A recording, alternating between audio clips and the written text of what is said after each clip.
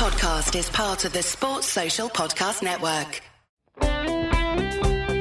Welcome to the TWS Sports Podcast. Don't be upset by a northern bloke. Ronaldo, he looked at me, smiled, and he never done it again. What's in there, Mickey? He went, it's about 300 grand in there, kid. If I'm on the opposite end of an argument with Piers Morgan, that's a very comfortable position that I'm happy to be in. I think I'd be up there with one of the most irritating cricketers. Tom, we were getting on so well until that question, mate. You guys are going to get absolutely hammered. Absolutely.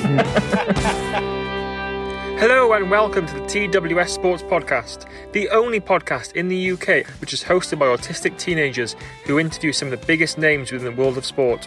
From world champions, World Cup winners, international athletes, Ryder Cup golfers, Ashes heroes, and many other sportsmen and women, we delve deep into their sporting career, the highs and the lows, and what makes them one of the best athletes in their sport.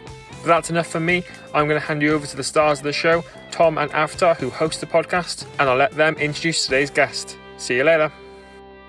Technowood School is a school for autistic children and young adults, and we have set this podcast up to provide our pupils with a fantastic opportunity to develop a range of skills whilst interviewing top sportsmen and women from a variety of different sports. Joining us today on the TWS Sports Podcast is a former Welsh rugby player. He has played 81 times for Wales, played in 2 World Cups and won the Six Nations 3 times. Welcome to the podcast, James Hook. Thanks for having me, guys. Great to be on here. We like to start our podcasts with some quick fire questions. Are you ready? Yeah, I think so, yeah. If you could go back to 1 year in your life, what would it be and why? Oh, in terms of my rugby career or just in general? Just general. That's a good question, that. I think probably my wedding day was a nice day, actually. I got married in 2011. That was a nice day. So, yeah, that was a day I'd probably go back to, yeah. Who is the most famous person in your phone book?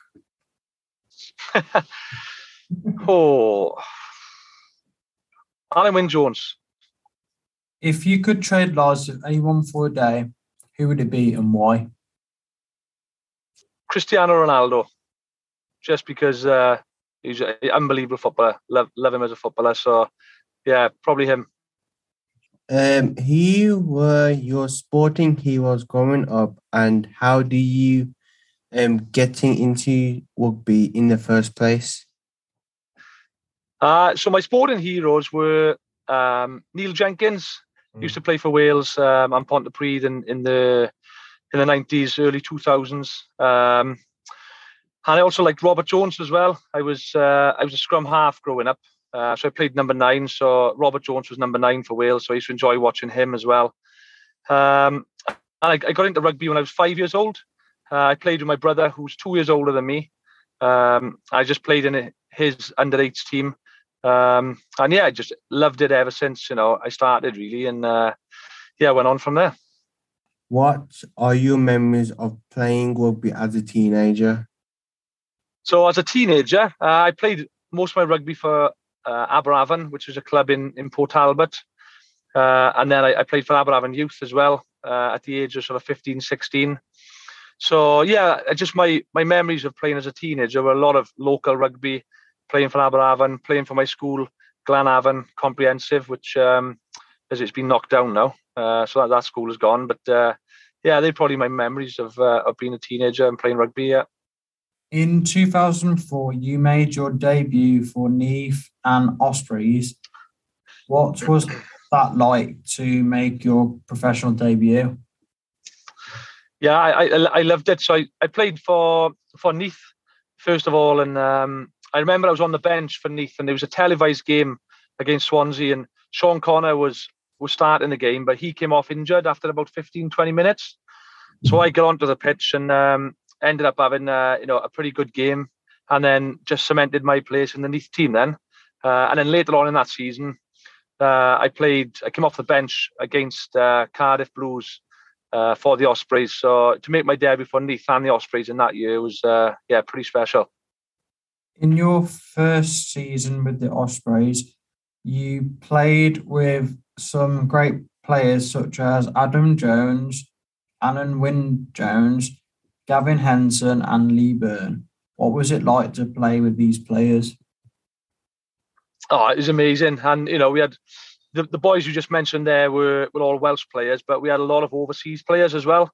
Like New Zealanders like Justin Marshall, Philo Tiatia, Marty Holler, Stefan Tablanche, the South African fullback. So we had an amazing team. So I was just a young boy living my dream, playing in a very good team, and I'm lucky enough then to win some trophies as well. So yeah, good memories from my early Ospreys days. We have read lots of different stories about one of your former teammates. What was it like to play with Gavin Henson?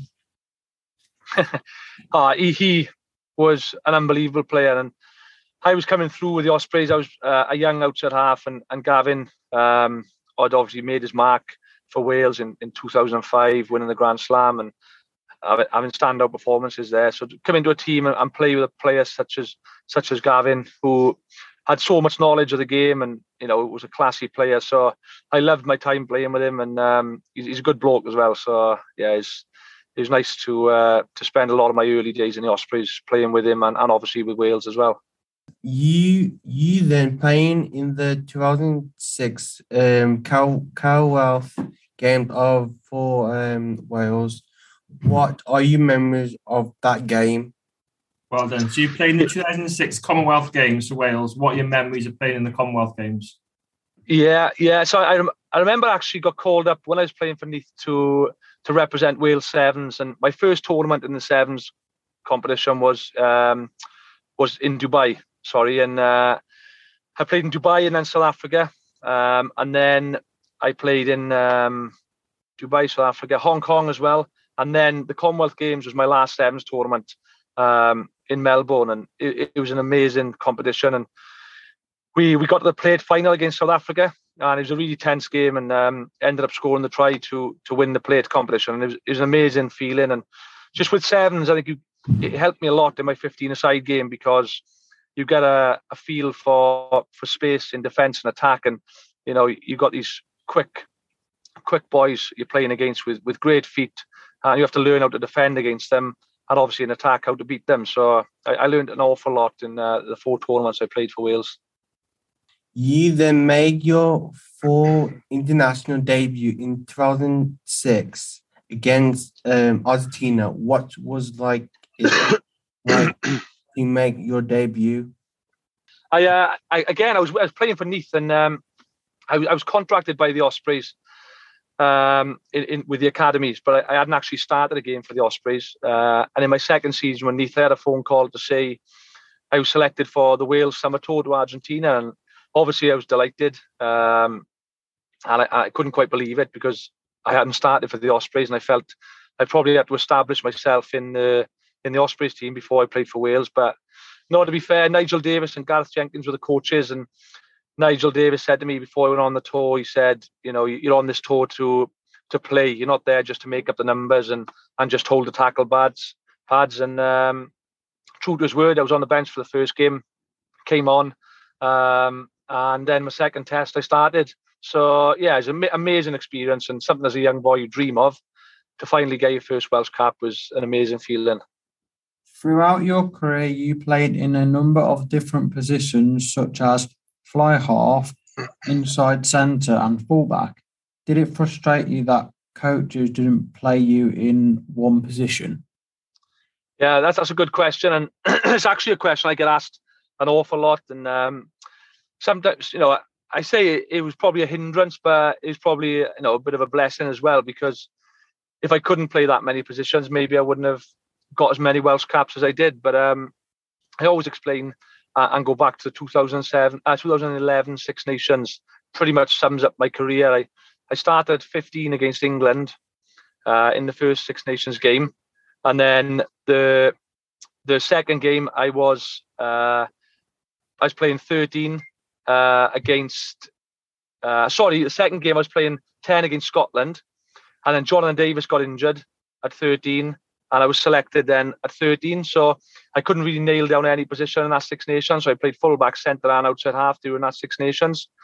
So it pretty much summed up my career. But again, going back to what I'm saying, if I couldn't play that many positions, maybe I wouldn't have won as many caps. So it was frustrating at times, but also, it was good for me at times as well. What was your favourite position to play, and did you have to change your game to fit into any new position? Yeah, my favourite position was 10 or 12, so outside half or centre. Just because I felt like I was closer to the ball. I had more touches on the ball when I was playing 10 or 12. And 13, I didn't mind so much, but 15, I just felt that I wasn't involved in the game as much as I'd like to have been. And definitely you have to adapt your game depending on which position you play, because particularly at international rugby, they're all completely different positions. So, 12, 13, you have to be defensively strong. You have to be defensively strong as a 10. But as a 13, you have to defend differently because you have that connection with the winger. And there's all sorts of different ways to defend in different positions. So I definitely had to adapt my game. And, it was tough sometimes. I'd turn up to training on a Monday morning, not really knowing what position I'd be playing.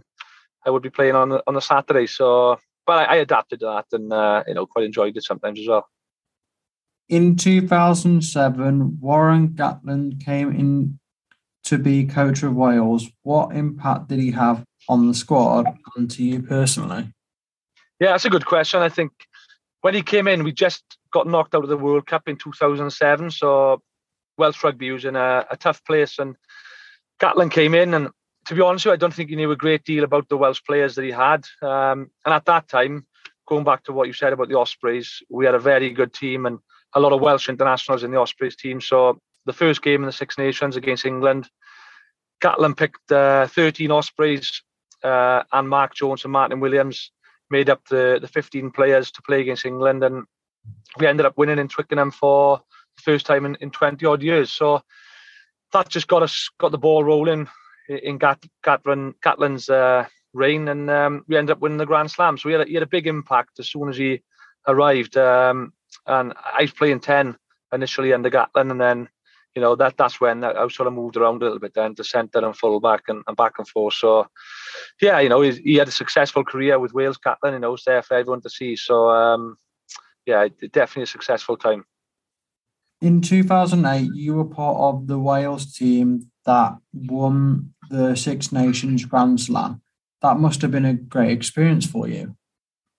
Yeah, it was. And, as I said, it got the ball was rolling after that England game in Twickenham. And then we came back to play against Scotland in Cardiff. And we won,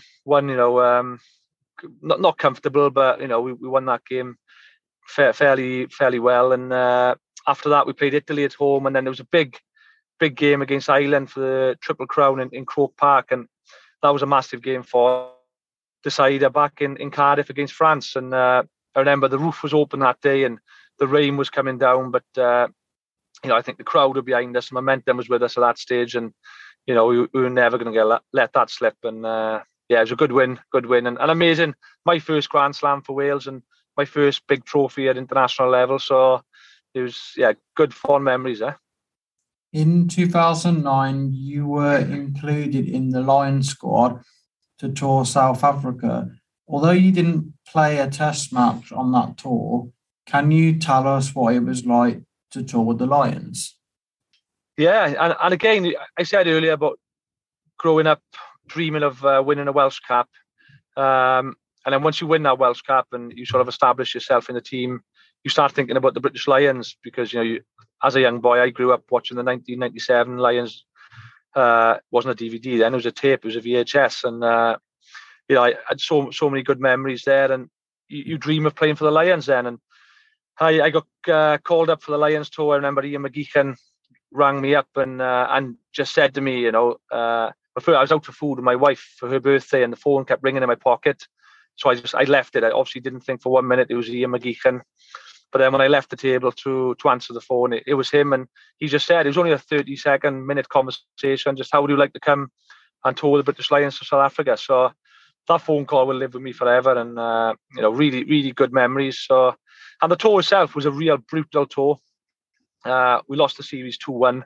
I was on the bench for the last test, but didn't get on, which is pretty disappointing considering we were 19 points up. But it was a great win, and I think the coaches just forgot about me on the bench. I think they were too excited to celebrate and forgot about me. Do you have any funny stories from any of your time on your tour with the Lions or with Wales? I think a story going back to the 2008 Grand Slam. I was saying about the Island game, the Triple Crown game. I was on the bus. So what happens is the kickers go to the stadium to practice their kick in the day before. So with Gatland, we didn't go to the stadium. So, for example, we didn't go to Croke Park on the Friday to have our team run. We used to go to a local pitch because sometimes the opposition would film the team run to try and get a leg up over the opposition. So we'd stayed away from the stadiums. Only the kickers went there. And I got back to the hotel after the kicking session, and I put my tea in a different bag to what I used to for some bizarre reason. I don't know why. So I thought it was in my main bag going onto the bus, and I always carry my bag on the bus. And it was that moment, where you feel like you've forgotten your passport and you check in just to make sure. And I was like that with my kicking tea, and I realised I'd forgotten my kicking tea and left it in the hotel room. But we were on the bus. We were on the way to the game. The police motorbikes were in the front of the bus. So I had to walk down the bus, and the players were getting psyched up, and I had to walk down to Neil Jenkins and tell him I'd forgotten my kicking tea. So he had to stop the bus. The team manager, Alan Phillips, stopped the bus, stopped the police motorbikes, and I had to give him my room key. The police bike had to go back to the hotel room, get my kicking tea. And to be fair to him, he managed to get my tea from the room, and he got back to the stadium before the bus did. So there was no panic. And I ended up kicking a penalty which we ended up winning the game in the end against Ireland. So it was all right in the end. But as a story from the Triple Crown game in 2008. That almost went a bit too hectic there. I didn't know. You should have used some of Neil Jenkins' sand they always used to use. I know, yeah. I know, back in the day. God, I worked for him anyway, didn't I? Bit of sand from Tenby. Yeah. The Henshaw's Insurance Group is one of the top 100 independent insurance brokers in the country, and is here to bring you peace of mind. We've been in business for over 50 years and have offices in Newport, Shrewsbury and Stafford. Our 45 plus strong team deals with both business and personal insurance, and we offer a free, no obligation consultations and quotations, so give us a call today. In 2011, you joined French side Perpignan. How's it pronounced? Perpignan. Yeah, it's a mouthful, that one. Perpignan, some people pronounce it Perpignan, but I know what you mean, don't worry. Perpignan. Why did you decide to move to France, and what did you think of your time there? Yeah, that's a good question.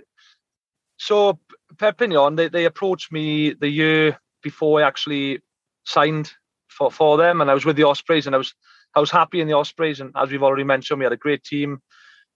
We'd won a couple of league titles by that point, and I wasn't really thinking of moving really, but because Perpignan had come in for me, and then they came in for me again the second time, and the fact that myself and my wife, and I got 3 boys now, but I had 1 boy at the time. We'd never really moved out to West Glamorgan, and I suppose one good thing about rugby is it gives you the opportunity to have new challenges, move to different countries. So we said, to each other that perhaps, an opportunity like this won't come around once I finish playing rugby. So now's the time, really. So that's what I did. I signed the contract there and signed for 3 years in France. And I remember I signed the contract in Cardiff in the Vale Hotel, the Welsh national team hotel. And I was driving home thinking, oh no, what have I done? I've signed now for 3 years. I'm going to France. I can't speak the language.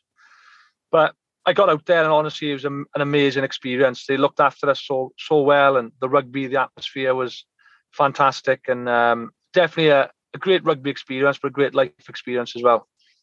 How do you find the change of culture and language in France?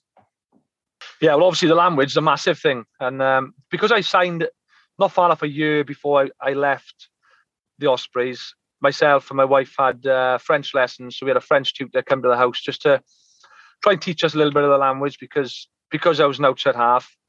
You have to communicate a lot with the forwards and the backs and the pitch. So you have to understand a little bit of the language. So we did that just to get a bit of a head start. But yeah, the culture was different. I found the training out there different as well. So whereas back home, for example, you'd start training at 9 o'clock in the morning and you'd be done by sort of 1:30, 2 o'clock. But over in France, they'd have a siesta, which basically, they have a sleep in the middle of the day. So you'd wake up, you'd train sort of 9 o'clock until 11 o'clock. You'd go home, you'd have your lunch, you'd have a sleep for an hour and a half, and then we'd have to come back to training then about 4 o'clock, 4:30. So, I wasn't getting home till about 6 o'clock. So that was a little bit of a change for me, but I soon got used to it and, started to enjoy my lunch a bit more then and enjoy the food a little bit more. In 2014, you left France to join Gloucester. What? Gloucester. Oh. Why did you decide to move there? And looking back, how did you enjoy your time at Gloucester? Yeah, I moved there because, well, the first reason, Perpignan got relegated from the top division in France. So I just re-signed actually for Perpignan. But because they got relegated, basically that contract then, it wasn't the same as what it was when I signed, if you like. And I wanted to stay, but basically the club obviously financially weren't in the position then to keep me and a lot of the other players. So it was up to me then to move on really. And Gloucester came in for me, and it was a no-brainer really. I went over to see the club, and I met Stephen Vaughan, who was the CEO at the time.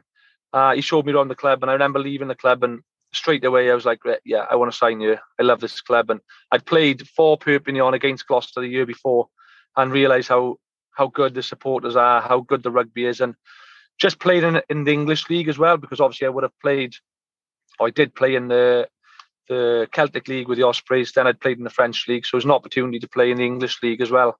So I signed there for 3 years and loved it. In the first season, I think we won the Challenge Cup. And, we didn't really threaten too much in the league, but we had some great players there. Greg Laidlaw, Scottish scrum half, Richard Hibbard, the Welsh hooker, English boys like Billy Twelvetrees, Johnny May, these sort of boys. So we had an excellent team. Playing in 3 different leagues, but different? Was the rugby different? Was the tempo different? Yeah, I think, it was. And I think in France and particularly Gloucester, I think because the difference with those leagues is you've got the relegation. So, particularly if you're hanging around the sort of bottom 3 or 4, every game is massive. So there's a lot of pressure on those games, particularly at home. You're expected to win your home games. In France, there's so much pressure piled on you from the start of the week to win your home games. And then going away from home, if you come away with anything, it's a bonus. And I remember coming away and, we were getting losing bonus points away from home. The coach would be chuffed, because those points were massive. You then returned home to Wales and back to the Ospreys. Do you always want to finish your career there? Yeah, I did. And when I left the Ospreys, I said genuinely I wanted to come back at some stage because I was leaving quite early in my career. I wanted to go and experience everything the rugby had to offer, but I did genuinely want to come back. And when I signed for Gloucester, and I was coming to the end of my 3 years in Gloucester, I was approaching 32, 33. So I thought, if I'm going to go back, now's the time. And luckily enough, the Ospreys, Steve Tandy was the coach at the time, and I was speaking to him, and that they wanted me back. So it was again like a no-brainer, really. I thought, it's gone sort of full circle. I've experienced everything I want to experience, and to go back and finish in the Ospreys was amazing. So I signed for 3 years again back in the Ospreys, and yeah, the squad was a little bit different by then. A lot of the players I'd left my first time in the Ospreys had gone, but it was still great to be back playing there, but around my family as well, back home, around my grandparents, my parents, brother and sister. and obviously, the in-laws and everyone was settled back home there, my wife and kids, In the Welsh dressing room, who were the real characters?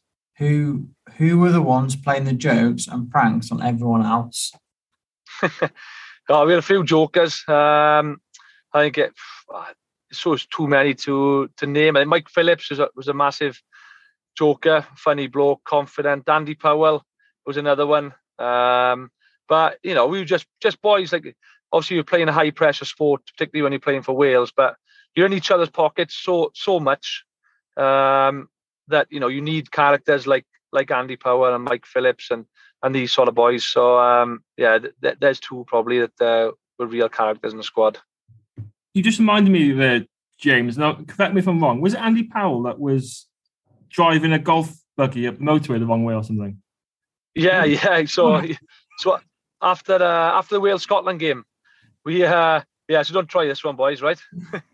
He'd had a few drinks, so we'd all had a few drinks. We'd beaten Scotland, and he was hungry, so he had a golf buggy from the Vale Hotel and drove it down the M4 to the next junction to the service station to pick up some food. Yeah, so it gives you a sign of the character he is.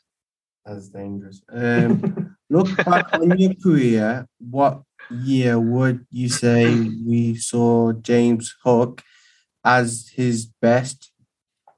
That's a good question. Probably 2009, 2010, probably.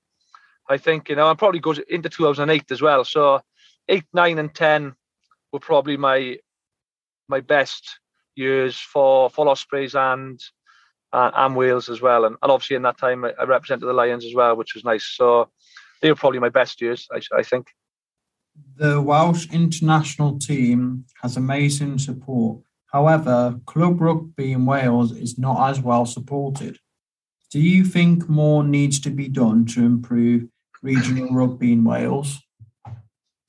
Yeah, I think it's constantly trying to improve. And, what the league has done this year is, I suppose what's changed the last couple of years, you've got the South African teams that have joined the league.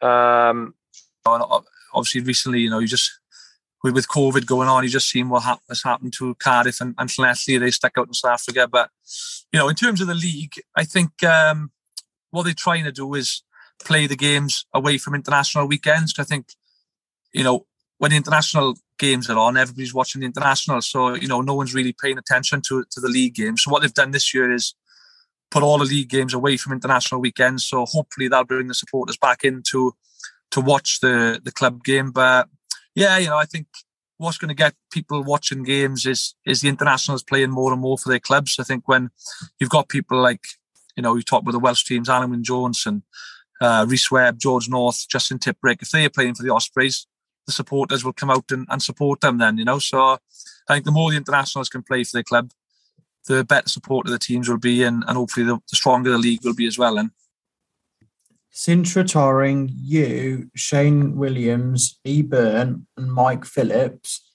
have started your own coffee business called Fab4. How did that business come about? But it was like almost like a bit of a lockdown project initially. Myself and Shane were doing some TV stuff, and we were in the car on the way to Manchester, and we were, because myself, Shane, Lee and Mike were great mates when we played for the Ospreys and for Wales, and we just, now we've all retired, it's a good way of keeping in contact with each other. We all love coffee, and we used to go out for coffees all the time when we were playing with Wales and the Ospreys.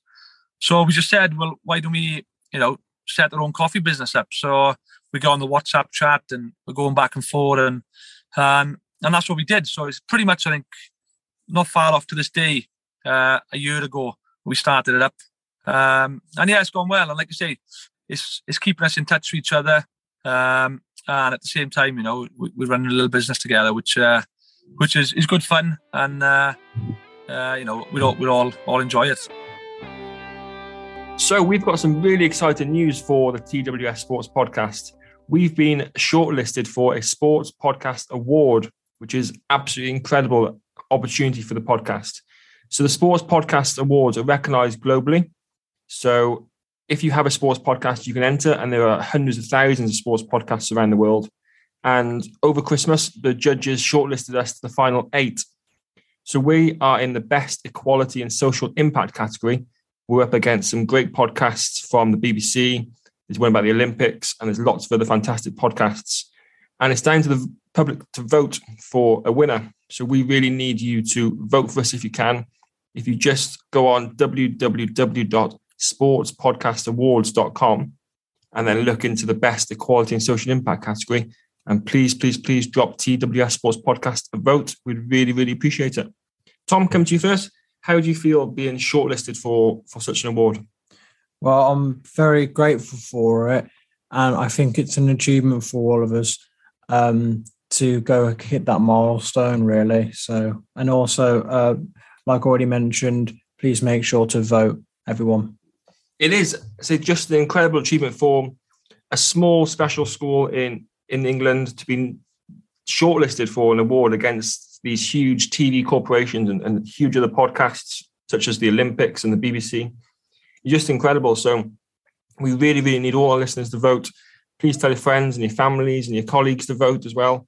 It's really simple to do. So just head to www.sportspodcastawards.com, register, search for the best equality and social impact category. It does only take 1-2 minutes, and we really, really appreciate your vote. After I come to you, how do you feel about being shortlisted for this award? That award we give us, we try everything we want. Like me, Watkins, Adam, we supported to the award ceremony because we're proud of us. Everyone, we're proud. Yeah, definitely. We are very proud. I'm very proud of you boys because it just shows how much your hard work and determination and skills have developed, and how it's now been recognised by people globally, how good the podcast that you host is. So it's down to you two boys and your hard work. So congratulations on your shortlisted, boys. But we want to win, don't we? So please vote for us, and we really, really appreciate all your support. Thank you. Thanks, everyone. You have also written a book called Chasing a Rugby Dream. What is the book about, and did you enjoy writing it? Yeah, and it was actually when I was in Gloucester. Harrison, who's my eldest boy, he wanted a rugby story for kids, and we couldn't find one in the book fair after school. So I said I'd have a look online on the internet, and I couldn't find one there. There was a lot of football stories and some other sports for kids, and the only rugby books really were autobiographies or rugby facts or history of World Cups or things like that, but nothing for kids. So that got me thinking. Especially in Wales, everyone loves rugby, particularly the kids. So when I was growing up, I didn't have any rugby books to read, and if there was, I probably would have read them. So that's what gave me the idea. So I got in touch with my co-author Dave Brayley through a family friend, Mal Pope. He put us in touch with each other. I told him about what I was thinking, my idea, and we were both on board straight away. So we got right in the books, and yeah, the first one did really well, and the second one's just come out now. So yeah, we chuffed with it, and something a little bit different, something I probably didn't expect. If you asked me sort of 15 years ago, but yeah, I really enjoyed it, and hopefully we can continue to write more as well. So I've read a bit in the book, James. It's obviously about a child who doesn't quite get on too well with his teachers. Is that any of you in the book? Is that based on you, or complete fiction? So basically, it's a fictional story, but it's based on my life in parts on and off the pitch through the eyes of a 10-year-old boy called Jimmy Joseph. So, for example, there's a teacher in there called Mr. Kane who Jimmy doesn't get on well with. He gets off on the wrong foot. He ends up kicking the ball in the yard. It hits Mr. Kane on the head, and he has an instant enemy. And Mr. Kane happens to be his rugby coach in school, so that doesn't start him off on the right foot. And Jimmy Joseph, who's he's a 10-year-old boy in the book, and he's short-sighted. He's an asthmatic, as I was growing up. In the book, he's really close to his grandparents and parents, so which I am in real life. So some of the tries that Jimmy scores in the book reflect some of the tries that I've scored for the Ospreys and Wales as well. So even though it's a fictional story, there's a lot of truth in there as well. You have started coaching at the Ospreys and Swansea University. Are you enjoying the coaching side of the game? Yeah, I am. And I think when I left my playing career, the Ospreys said they wanted to keep me on as an academy coach. And because Swansea University have got a link with the Ospreys, two of the coaches, myself and another boy, Hugh Gustafsson, coached the university there.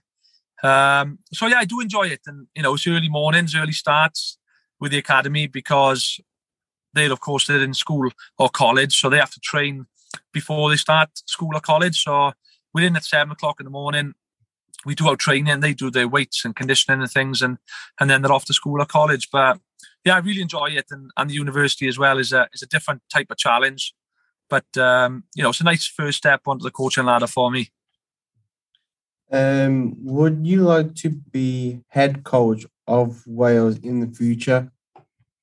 No, not really. I've been asked that question a few times, and I really enjoy the development side of it with the younger boys, so focusing on the skills, the fundamentals of the game, the basics, trying to upskill them so they're ready for the senior game. So as a head coach, never say never, but I don't think that side of the game is for me. I got to be honest. The Six Nations are just around the corner. What do you think of Wales' chances heading into the tournament? Yeah, we always, front up well in the Six Nations, and we obviously won the Six Nations last time out. So, it's going to be tough. I think, I don't know if you boys, did you watch the Autumn Internationals? Did you watch France? France beating New Zealand, Ireland beating New Zealand, Scotland playing well. So there's some informed teams now going into the Six Nations, and Wales, they lost to New Zealand, lost to South Africa only just, but they beat Fiji and Australia. So, it's going to be tough, but, the Six Nations is always a different proposition to the Autumn. So, hopefully we'll have a few boys back fit as well, because we've got quite a few injuries at the moment. So if we get a few players back, there's no reason why, we can't do well. And I think we play France, Italy and Scotland home this year. So, England and Ireland away. So, the away games are going to be tough. And the home games, they're all going to be tough. I would just like to say a big thank you again to everyone who listens to our podcast. We really appreciate it. Please continue to leave reviews and pass our podcast on to your friends and family. Thank you so much for taking the time to chat with us today, James. We really enjoyed speaking with you, and it means so much to us as a school to be able to have the opportunity to speak with you. Thank you. Thank you very much, boys. No, I really appreciate it, and I've enjoyed chatting, and I'll send you some coffee, right? So, boys, James has just gone. How do you feel that podcast went? Tom, how do you think it went? Well, I was interested about everything that he had to say, and also I got to learn facts about his time joining Gloucester. You just said that. What? Gloucester. What? Gloucester. Well, at least I didn't say Chester this time. You just said that. Avatar, what was your favourite bit? My favourite bit is his career, and then he talked about funny stories about what's that called? Cart. So he talked about funny stories about the car, then while we were going on the motorway. Yes, he talked about Andy Powell on the golf cart, didn't he? Yeah. Driving the wrong way up the motorway, I think. Yeah, I think that's a... Yeah, so don't try that. It's a bit dangerous, isn't it? Don't try that. Definitely not recommended. No, do not try this out. It's dangerous. So, boys, thank you so much for another great podcast. Are you still enjoying the podcast? Yep. Definitely. I'm really amazing. Proper amazing. Tom, what would you say since starting the podcast, because you've been with us since day one, what would you say you've learned and developed most since the start of the podcast? Well, I've mainly learned to interact more, and I'm really glad that I've improved on my listening skills. And those are the two main core values for it, really. Brilliant, well done. Avatar, you haven't been with us quite so long in the podcast. So since season 2, what have you learned and developed most, would you say? The thing is, more is like I have to listen to like people what people want to say, like different question, like your career, your life, like your life, childhood actually, yeah.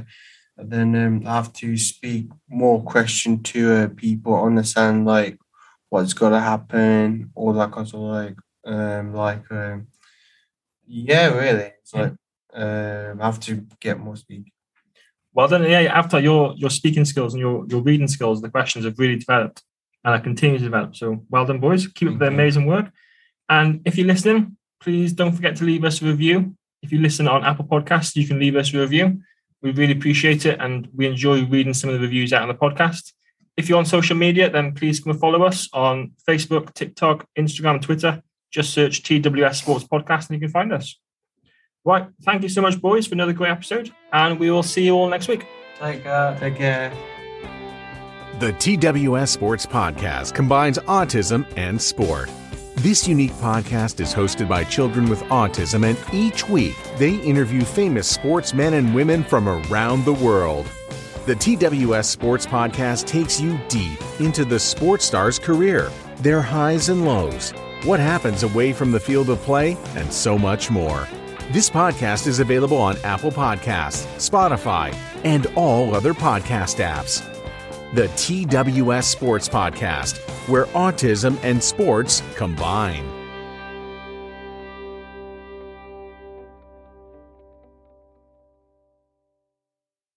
Sports Social Podcast Network.